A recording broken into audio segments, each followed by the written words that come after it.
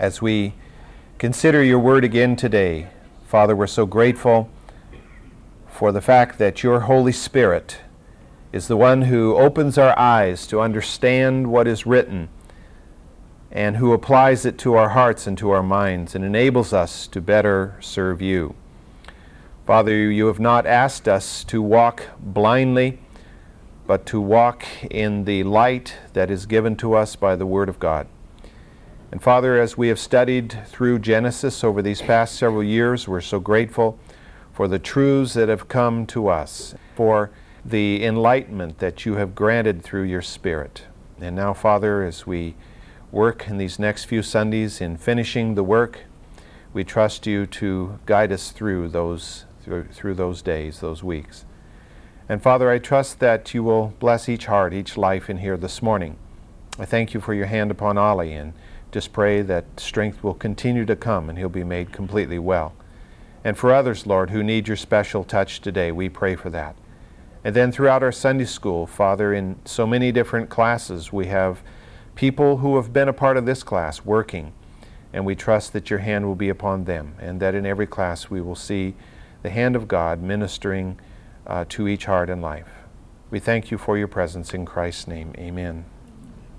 Well, today we'll finish Genesis chapter 49, but I'd like to read again for continuity's sake, because we're right at the very end of the blessing of Joseph and we're going to move on to Benjamin. But I'd like to finish up because there is a concept here that we just touched on that I'd like to just say a little bit more about. So if you will turn to verse 22 again, Genesis 49:22. Again, the blessing of Jacob upon his favorite son Joseph. Joseph is a fruitful bough by a spring. Its branches run over a wall. The archers bitterly attacked him and shot at him and harassed him. But his bow remained firm, and his arms were agile. From the hands of the mighty one of Jacob, from there is the shepherd, the stone of Israel. From the God of your father who helps you, and by the Almighty who blesses you, with blessings of heaven above, blessings of the deep that lie beneath, blessings of the breasts and of the womb. The blessings of your father have surpassed the blessings of my ancestors, up to the utmost bound of the everlasting hills. May they be upon the head of Joseph, and on the crown of the head of the one distinguished among his brothers. This morning I'd like to finish this prophecy by dealing with the last couple of lines there in the passage. The may they, referring of course to the blessings that have surpassed that of the ancestors, may they be upon the head of Joseph, on the crown of the head of the one distinguished among his brothers. Now, we often use the word distinguished in, rather innocuous ways. He's a distinguished-looking gentleman, or something like that. But in this particular passage, we're dealing with a very specific Hebrew word. And it means consecrated. It means devoted or separated unto God. The word is the term Nazir, from which we get later on the term Nazirite, which should not be confused, by the way, with the word in the New Testament, Nazarene. Nazarene and Nazirite, according to many scholars, don't even come from the same root. They do not mean the same thing. In fact, Jesus talks about the contrast, he came drinking no wine, and talking about John the Baptist, but I came drinking wine, and in either case you railed on us. And the contrast is there. Jesus was not a Nazirite in the sense of the Old Testament term here. A Nazirite was a separated one, someone who was set aside specifically for the service of God. And later on, and we read this passage, I think it was the last thing we did last week, we read that passage from Numbers chapter 6 where some of the details are given as to what a Nazirite was to do, or more specifically what he or she was not to do. And it could be a male or a female, as was clear in that passage. And the primary things were that a Nazirite was not to touch anything having to do with the grape, not even the seed, the skin, or any part of it. Now, it wasn't because the grape was a forbidden fruit, because it was not. It was one of the clean fruits that was acceptable within the Hebrew society. but it seems to be symbolic of separating from the temptations of the world. It's a symbolism here. And then they were also, a Nazirite was not to touch a dead body, again indicating a separation from uncleanness. And then as a symbol, as an outward symbol of the Nazirite vow, and as a symbol of the strength of God, the hair was to be allowed to grow until it got to be as long as it would grow during the time that the vow was taking place. And then the vow, when the vow ended, the hair would be cut off and it would be put on the sacrificial fire along with all the offerings that a Nazirite was supposed to make when he or she came to the end of his or her vows. And there were about 4 or 5 sacrifices that had to be made at that particular time. Now, the scripture seems to indicate that this was an opportunity for people who were not of the tribe of Levi to be consecrated to God for whatever period they chose, or in some cases it was God's choice as to the length of time. But the tribe of Levi was set aside to be the priestly tribe amongst the 12 tribes of Israel. The other 11 tribes were not committed to that task, and they weren't to be the ones to tear down and set up the tabernacle. They weren't the ones from whom the priests would be chosen, the descendants of Aaron. They weren't the ones who would move in groups according to the months of the year and carry out the duties of the tabernacle or later the temple. So there needed to be some way by which these people could express a special consecration on their part to God. And so God gave them the vow of the Nazirite. Now, one of the best known examples of a Nazirite in the Old Testament is Samson. He is not the only one, but he is one of the better known ones. And so I thought it would be interesting for us to turn to Judges 13 and read about how that came into being. Judges 13, beginning at verse 1. Now the sons of Israel again did evil in the sight of the Lord, so that the Lord gave them into the hands of the Philistines 40 years. Verse 2. And there was a certain man of Zorah, of the family of the Danites, whose name was Manoah, and his wife was barren and had borne no children. Then the angel of the Lord appeared to the woman and said to her, Behold, you are barren and have borne no children, but now you shall conceive and give birth to a son. Now therefore be careful, not to drink wine or strong drink, nor eat any unclean thing. For behold, you shall conceive and give birth to a son, and no razor shall come upon his head, for the boy shall be a Nazirite to God from the womb. He shall begin to deliver Israel from the hands of the Philistines.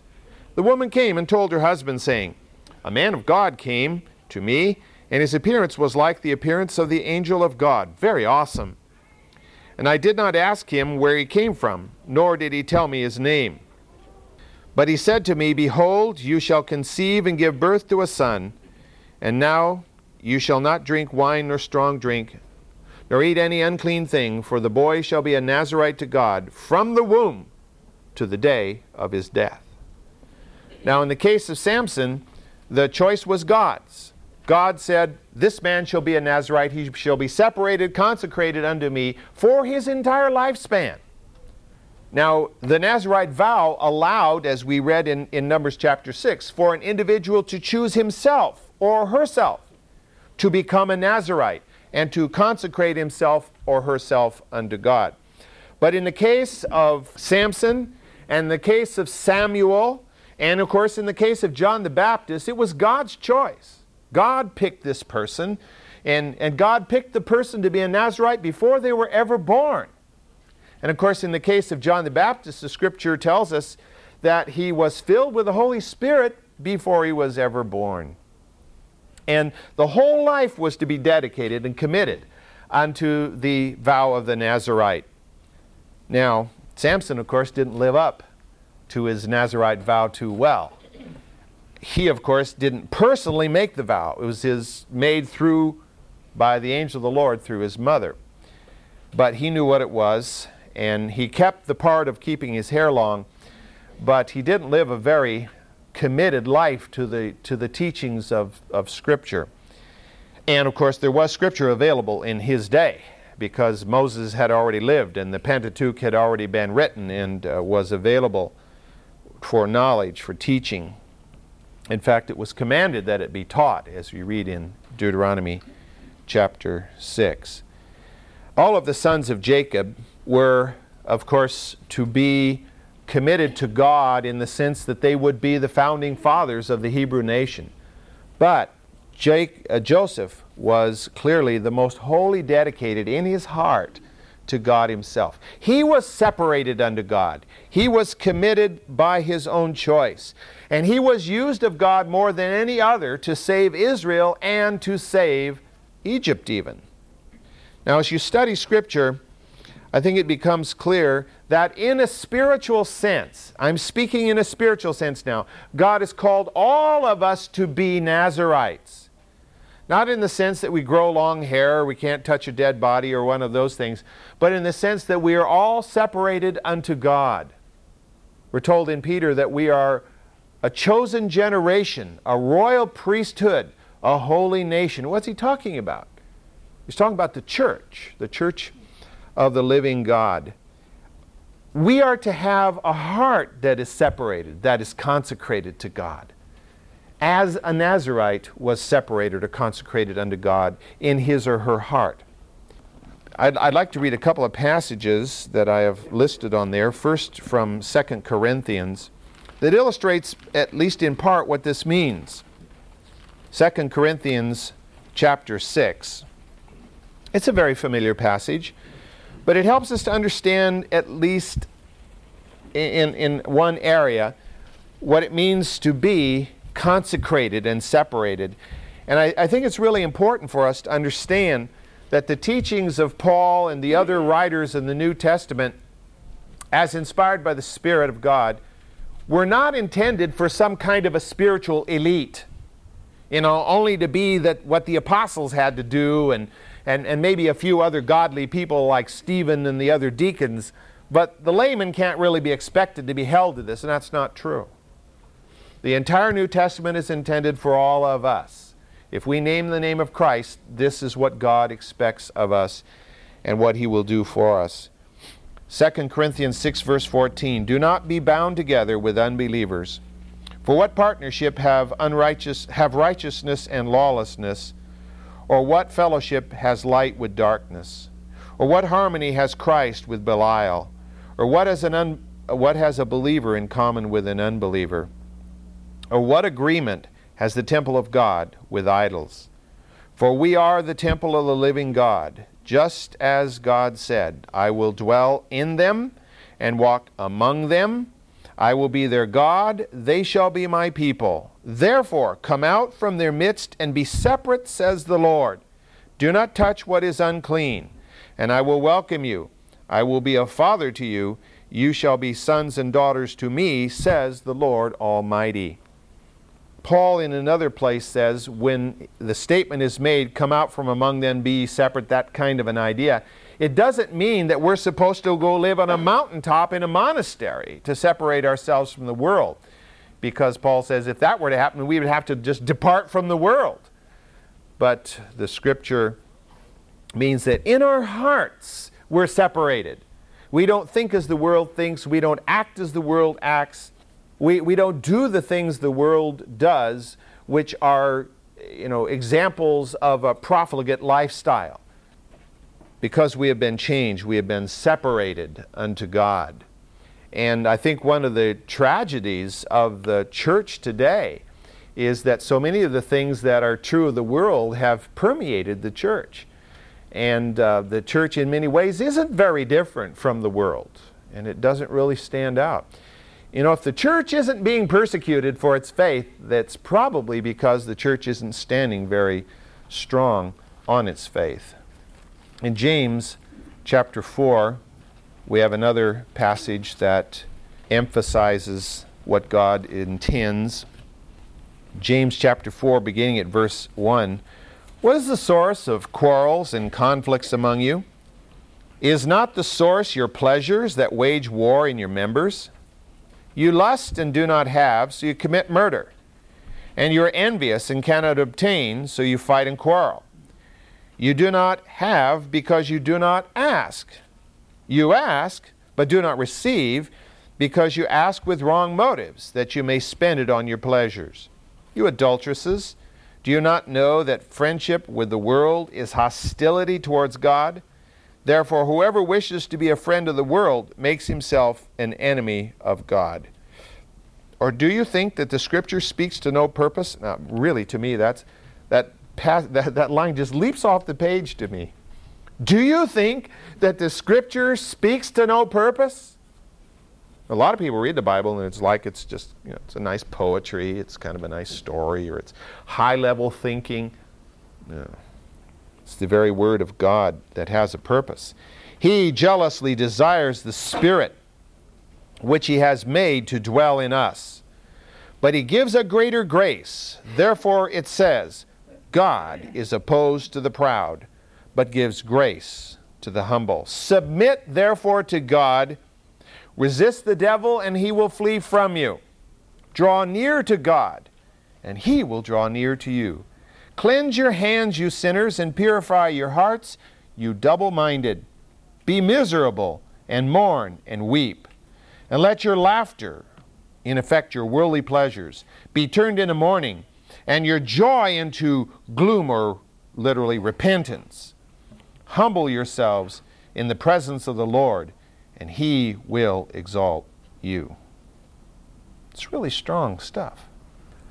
We had a couple in a class that I taught years ago who stopped coming because he said the teaching is too strident. Well, it's what God says, not what I say. The Lord's words are strong. God knows that we have a very strong tendency to lean away from God in our own flesh. And so God comes on with the full truth. One of the nice things about God is He doesn't pull His punches. He says, this is the way it is. This is the way. Walk ye in it. As some have tried to, you've heard it many times, many have tried to change the 10 Commandments into the 10 suggestions. And they approach the whole Bible that way, as if it's just kind of a suggested way of living. It's not a suggested way of living. Not for the believer anyway. It's the way of living. Now, it's true, some people interpret it in such a way they make life absolutely miserable, But if you read the Scripture and understand the intent behind it and the fact that it's God's Spirit who enables us to do this, we can't do it in ourselves, How do we draw near to God in our own strength? We can't. But in Him we can draw near to God, and He draws near to us. And humble ourselves. How can we humble ourselves in the presence of God? Well, we can't unless He enables us to humble ourselves. But we've got to have the willingness, the desire. The desire should be there. I think if we don't have the desire, there's something really wrong deep inside. We don't stop sinning in the sense that, we will fail in this life. But the desire to do what's right is there. And we're smitten in our hearts when we do sin. If we're not, then that's where the real root of the problem is. And that's what needs to be dealt with. Because we should all be Nazarites in our hearts, separated, consecrated unto God. And not to try to think in the sense that, well, it's okay for the pastor to be that way, but I don't have to because I'm just a layperson. Well, you look at the Bible and you have a hard time finding that distinction anywhere. The Bible doesn't teach a pyramid of power. This whole idea of a hierarchy where you have a high muck-a-muck at the top and all these other ranking muck-a-mucks, that's human. That's not in the Bible at all. In fact, Jesus teaches the opposite.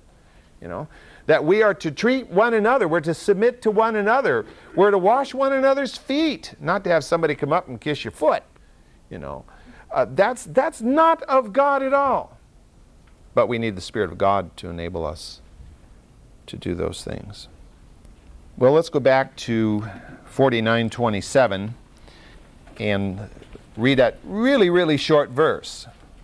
Genesis 49:27. Benjamin is a ravenous wolf. In the morning he devours the prey, in the evening he divides the spoil. That kind of leaves you hanging, doesn't it? This was the youngest of his sons, the second son of his beloved Rachel, the one whom he named son of my right hand. But how is he portrayed? He's portrayed here as a ravenous wolf. Now, the genus Canis is found in association with human beings for a long time. One of the earliest animals known to be domesticated by the human race is the dog. And the dog was apparently primarily domesticated out of the family of the gray wolf. The gray wolf, the genus Canis lupus, was very, very widespread in antiquity. There is evidence that this particular genus was ubiquitous in Europe, in Asia, and in North America. And that, of course, its later reduction was largely the product of human activity. Now, we know that the wolf is a carnivore, and you've probably been reading about the fact that they're trying to reintroduce the wolf in various areas, and they're increasing the numbers so that we get back to a more natural situation in the United States and Canada. The wolf's a carnivore, and they can be 100 pounds or more, from what I understand. The gray wolf was known in ancient Palestine, and according to some records, they have even seen the gray wolf in 20th century Palestine. So when he says wolf, he means wolf, as you think of wolf. And this is the first use of the term in the Hebrew, but it's not the last. It's used 13 times altogether in the Old Testament. Not in every case is it used, of course, to refer directly to the animal, but to a name of a person in some instances. But Benjamin is likened to a wolf. A wolf, we're told, which tears away to gain possession. We've all, if we've never seen a wolf, we've certainly seen the pictures of a wolf in action.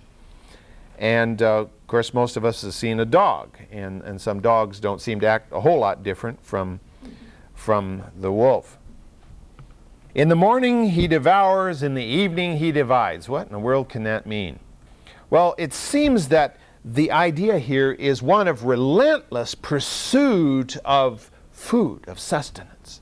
He's constantly going after it. It's like his whole life is bent on seeking after sustenance. It's a strange prophecy when you think about it, concerning this son who, because of his youth, was always in the background. You really hear almost nothing of Benjamin other than the fact that he happened to be there. It was in his bag that the golden cup of Joseph was placed, And he's always kind of like the trailer here. He's the tail end, the youngest of the kids. And you don't really find anything in Genesis which tells us anything of the character of this young man prior to this particular prophecy. And so it seems strange to us. But obviously, Jacob knew something of this young man, and of course, by the inspiration of the Spirit, he was able to make this particular prophecy. It seems to contain two elements, a promise and a warning. The promise was that the tribe of Benjamin would be as strong as a wolf. The Benjamites would be successful in warfare, and they would be frequently involved in it. If you don't believe it, just pick up the Bible and start with Judges and start reading through. And you'll find out that many times the tribe of Benjamin was involved in warfare. And they were generally successful.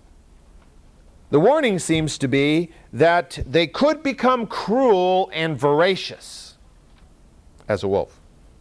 Now, I want to look at some examples to illustrate these things. First of all, that they were successful in warfare. One particular passage came to mind in Judges chapter 3. Now again, let me just say that the period of the Judges was the period of time in the history of Israel between the completion of the conquest and the anointing of the first king Saul. That was a period of time that was somewhere between 400 and 200 years long. And the scholars quibble about it as to exactly how long the period was. But between 400 and 200 years was the period of the judges. And God raised up the judges who were charismatic individuals who were raised up to meet the need of the hour, to lead Israel to repentance and to victory over the enemy. Here we have the story of the judge Ehud, beginning at verse 12. Now the sons of Israel again did evil in the sight of the Lord. So the Lord strengthened Eglon, the king of Moab, against Israel, because they had done evil in the sight of the Lord. And he gathered to himself the sons of Ammon and Amalek. And he went and defeated Israel, and they possessed the city of the palm trees. And the sons of Israel served Eglon, the king of Moab, 18 years. And when the sons of Israel cried to the Lord raised up a deliverer for them, Ehud, the son of Gera, a Benjaminite, a left-handed man. And the sons of Israel sent tribute by him to Eglon, the king of Moab. And Ehud made himself a sword, which had 2 edges, a cubit in length, and bound it on his right thigh under his cloak. So, about the size of a Roman sword, 18 inches long. Of course, there weren't any Romans yet, but about that size. And he presented the tribute to Eglon, king of Moab. Now Eglon was a very fat man. And it came about when he had finished presenting the tribute that he sent away the people who carried the tribute. This is Ehud saying, all right, you guys can go now. But he himself turned back from the idols which were at Gilgal, which indicates this tribute was being offered at Gilgal, which is in Israel, and said, I have a secret message for you, O king. And he said, keep silence. Hold it till I get everybody out of here. And all who attended him left him. And Ehud came to him while he was sitting alone in his cool roof chamber. And Ehud said, I have a message from God for you. And Eglon arose from his seat. And Ehud stretched out his left hand and took the sword from his right thigh and thrust it into his belly. I'll go down to verse 23. Then Ehud went out into the vestibule and shut the doors of the roof chamber behind him and locked them. When he had gone out, his servants came and looked, and behold, the doors of the roof chamber were locked. They said, he is only relieving himself in the cool room. And they waited until they became anxious. But behold, he did not open the doors of the roof chamber. Therefore they took the key and opened them, and behold, their master had fallen to the floor dead. Now Ehud escaped while they were delaying, and passed by the idols, and escaped to Sarah. And it came about, when he had arrived, that he blew the trumpet in the hill country of Ephraim. And the sons of Israel went down with him from the hill country, and he was in front of them. He said to them, pursue them, for the Lord has given your enemies, the Moabites, into your hands. So they went down after him and seized the fords of the Jordan opposite Moab, and did not allow anyone to cross. They struck down at that time about 10,000 Moabites, all robust and valiant men, and no one escaped. So Moab was subdued that day under the hand of Israel, and the land was undisturbed for 80 years. Now, it's kind of a gross story in some aspects, but it shows that this mighty man of Benjamin was used of God as a valiant warrior to go and to slay the enemy king. Because the Moabites had occupied the land. They'd occupied the city of the palms, Jericho. And they had occupied all that plain down there. And so God allowed them to be driven out. And he gave Ehud the strength to do this. And then Israel, as they flocked down to the Jordan to cut off the retreat of the Moabites, who were retreating back to Moab as a result of the death of their king, and slew 10,000 of them there as they tried to cross the Jordan River. So we have an example of a Benjamite who was what we could say a mighty man, a valiant man, who would go right into the very den of the enemy to slay the king. It's something you read about in stories and they make movies about, Indiana Jones or something, but you don't really think somebody's going to do something like that, But he did. In 1 Chronicles, we won't turn to it, but in 1 Chronicles, we have these words: the sons of Ulam were mighty men of valor, archers, 150 of them. All of these were the sons of Benjamin. And in 2 Chronicles, we read these words: now Asa had an army of 300,000 of Judah and 280,000 from Benjamin, bearing shields and wielding bows. All of them were valiant warriors. Valiant warriors. So Benjamin could be as a wolf, mighty, strong, powerful. But also Benjamin could be cruel and voracious, as a wolf can be. And we see an example of that in really kind of a horrible story that's recorded for us in Judges 19 and 20. The background is, well, let's just say that an event transpired at Gibeah, which was a horrible thing. The men of Gibeah wanted this particular traveler to come out so that they could ravage him. Obviously, there was homosexuality aflame there in the city of Gibeah. And instead, he sent out his concubine, and they basically killed her with abuse. And so he, remember, chopped her up in 12 pieces and sent one out to each of the tribes of Israel and says, "This is what the people of Gibeah have done." And so we discover that Israel gathers together to do something about this. In the 20th chapter of Judges, we have the story of the attempt to purge. Israel has gathered to purge sin out of their midst at Gibeah. Verse 12 of Judges chapter 20. Then the tribes of Israel sent men through the entire tribe of Benjamin, saying, "What is this wickedness that's taken place among you? Now then, deliver up the men, the worthless fellows in Gibeah, that we may put them to death and remove this wickedness from Israel." But the sons of Benjamin would not listen to the voice of their brothers, the sons of Israel. And the sons of Benjamin gathered from the cities to Gibeah to go out to battle against the sons of Israel.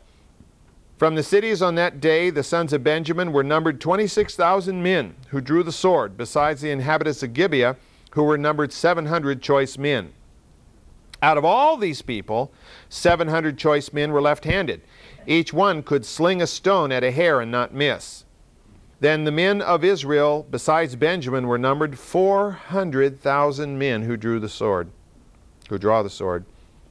All of these were men of war. Now the sons of Israel arose, went up to Bethel, and inquired of the Lord, and said, "Who shall go up first for us to battle against the sons of Benjamin?"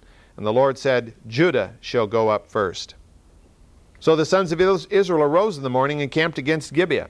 And the men of Israel went out to battle against Benjamin. And the men of Israel arrayed for battle against them at Gibeah. Then the sons of Benjamin came out of Gibeah and felled to the ground on that day 22,000 men of Israel.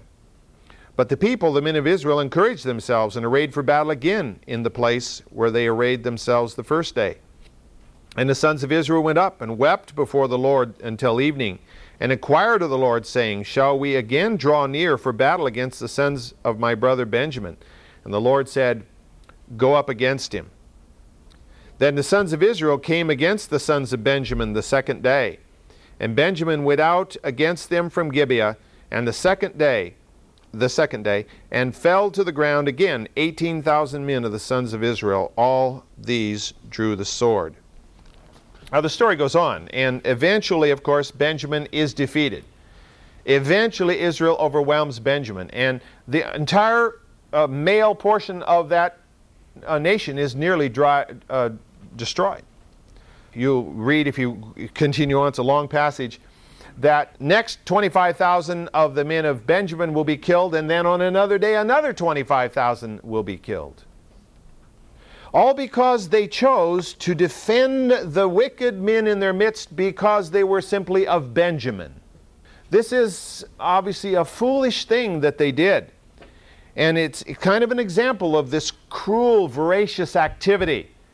Because as a result, we have read 40,000 men of Israel were killed directly. 50,000 of Benjamin will yet fall. And certainly others of Israel will fall in that process. So we could be looking at 100,000 men slain on the battlefield because Benjamin would not listen to the voice of their brothers. They became a rapacious wolf in the midst of the tribes of Israel. And as a result, 100,000 men paid with their lives for this activity. It's really sad. It's tragic. Benjamin will end up with only about 600 men left. And most of the rest of the nation will be destroyed. And they have to go around trying to find a wife someplace. And almost completely destroyed a tribe out of Israel, ultimately. Civil war. One of the greatest tragedies. And did Jacob foresee this? Well, I don't think Jacob foresaw all these details, but certainly Jacob, through God's inspiration, was speaking of this when he wrote this passage in Genesis, that Benjamin is a ravenous wolf. In the morning he devours the prey, and in the evening he divides the spoil. All right, let's read the last few verses of the 49th chapter. All these are the 12 tribes of Israel. And this is what their fathers said to them when he blessed them. He blessed them every one with the blessing appropriate to him. Then he charged them and said to them, I am about to be gathered to my people. Bury me with my fathers in the cave that is in the field of Ephron the Hittite, in the cave that is in the field of Machpelah, which is before Mamre in the land of Canaan, which Abraham bought along with the field of Ephron the Hittite for a burial site. There they buried Abraham and his wife Sarah. There they buried Isaac and his wife Rebekah, and there I buried Leah. The field and the cave that is in it, purchased from the sons of Heth. When Jacob finished charging his sons, he drew his feet into the bed and breathed his last and was gathered to his people. After all these weeks studying Jacob, we almost feel like we lose a friend here. In summarizing Jacob's prophecies, Moses makes the very first reference to the 12 tribes of Israel. You notice he says in verse 28, all these are the 12 tribes of Israel. That's the first time that phrase is used in the Old Testament, the 12 tribes of Israel. Always before this, they were the sons of Jacob, or possibly the sons of Israel, but always the sons of Jacob. That's the reference to them. But of course now Jacob will be gone. And when Moses is writing this, which is 400 years later, why of course Jacob has long been dead. And the progenitors of each tribe have long been dead. And so to speak of the tribe of Israel was much more sensible than to refer to simply the son of Jacob. The word tribe comes from a Hebrew word that means rod, staff, or scepter. And it seems the connection here, in speaking of them, the 12 scepters of Israel, the connection is the symbolism of the rod and the staff as the emblem of authority. A scepter is a symbol of authority, and we've already talked about that when we dealt with the prophecy concerning Judah. God had authorized the division. I mean, it was God who gave Jacob 12 sons, and it was God who authorized the division and established the tribal government. And the tribal government in Israel was semi-autonomous. Each tribe had its tribal leadership. And the tribes were broken down into clans. And so you have the clan tribal situation. And the elders of the tribe were the leaders of the tribe, and they ran the government of the tribe. And we notice, as we get into the period of Judges, there was no national government. There was not a king, there was not a head of state. So you had 12 semi-autonomous tribes operating, and whenever there was a need for common defense, God would raise up a leader from one of the tribes who would become the judge, as it's called, and he would lead Israel into victory. And then when it was all over with, they would settle back down into their original state. They didn't have a standing army. They had no And can you imagine the level of taxes? No government, to have to support. So the only taxation, of course, would have been for the support of the tabernacle. So God authorized this division. The 12 sons of Jacob had simply been brothers, half-brothers in some cases. But through the years, through the centuries actually, had come thousands and hundreds of thousands and ultimately 2.5 million people who had descended from these original 12. And they were organized tribally after the name of the son of Jacob. So you have the tribe of Judah and the tribe of Benjamin, the tribe of Joseph, and on down the line. Now in the 28th verse, we read that Jacob blessed his sons according to the appropriate blessing for that son. And after reading those and studying those, we think, I'm not sure all of those were really blessings. It doesn't sound like it, at least, as what ultimately comes. But apparently, they could have been blessings if they had chosen, they and their descendants, to follow God. The blessings of God. And I can't emphasize this enough because the Scripture does. The blessings of God are conditional. They're conditional upon our obedience. We obey, God blesses. We disobey, God withholds His blessing. Especially the spiritual blessing, which of course is the most important one. And that's the way it was for these individuals. Had they walked faithfully before God, all of these prophecies would have been fulfilled in their most blessed sense. And Benjamin would have been a ravenous wolf only in the sense of being a terror to the enemies of Israel, but never to Israel itself, as we saw the civil war which broke out. Jacob was very concerned that since he was dying in Egypt, he might end up being buried in Egypt. Now, to you and to me today, I don't know, I can't speak for any of you, but I know where I'm buried is immaterial to me. Because when we're dead, we believe we go on into the presence of the Lord, as Paul teaches, absent from the body, present with the Lord. So what happens to the body is not really too consequential. But Jacob, knowing that Abraham, Isaac, and Jacob were the great fathers of this nation, he knew that for the sake of their tradition and looking back to their forefathers, that it would be best for them all to be buried in the promised land and not off in some foreign land where they'd always think, oh my goodness, our father Jacob is buried down there in Egypt, so Egypt must be important to us. No, he wanted to be buried in the Holy Land. Now, of course, the idea the ancient Hebrews had concerning death was a little bit different from what we have. They didn't have the full revelation of God yet. They didn't know that absent from the body was instantly present with the Lord. Even David in some of the Psalms talks about being laid in the grave where you cannot praise God. So Jacob wanted to be buried in the land that had been promised to him. And he had extracted that promise from Joseph, and we've already read that Joseph would be sure that he was buried in Canaan. And now he's making it clear to all of the sons, I want you all to know, hold Joseph responsible, I want to be buried in the cave of Machpelah.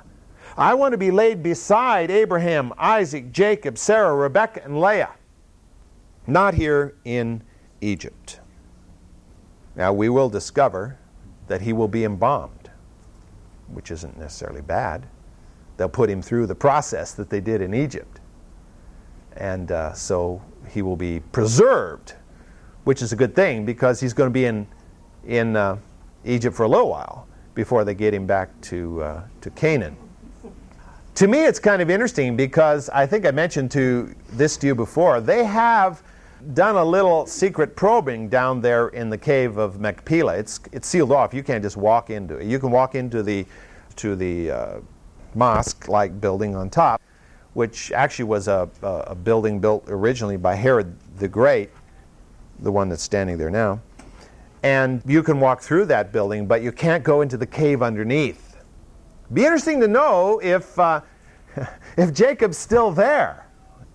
He'd be the most likely one to still be there because he was embalmed in the full Egyptian method. He was made into a mummy, if you will, whereas none of the others were. So there's always a possibility he might still be there. Wouldn't that be something?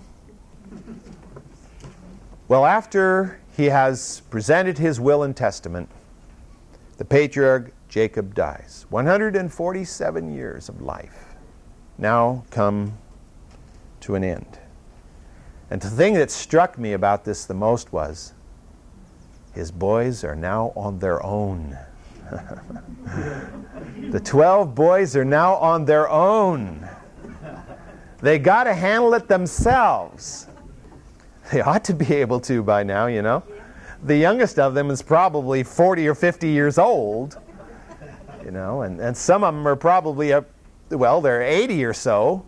Good night. It's about time they could handle it on their own, you know. But it is interesting because it's sort of like the curtain drops, clunk. As soon as we finish this 50th chapter and they get Jacob buried down there, the curtain just drops. End of Act 1. Act 2 starts 400 years later. Whoa, big gap there between the death of Jacob and the birth of Moses. But it's an interesting thing. We can speculate a lot about it, but that doesn't help a whole lot.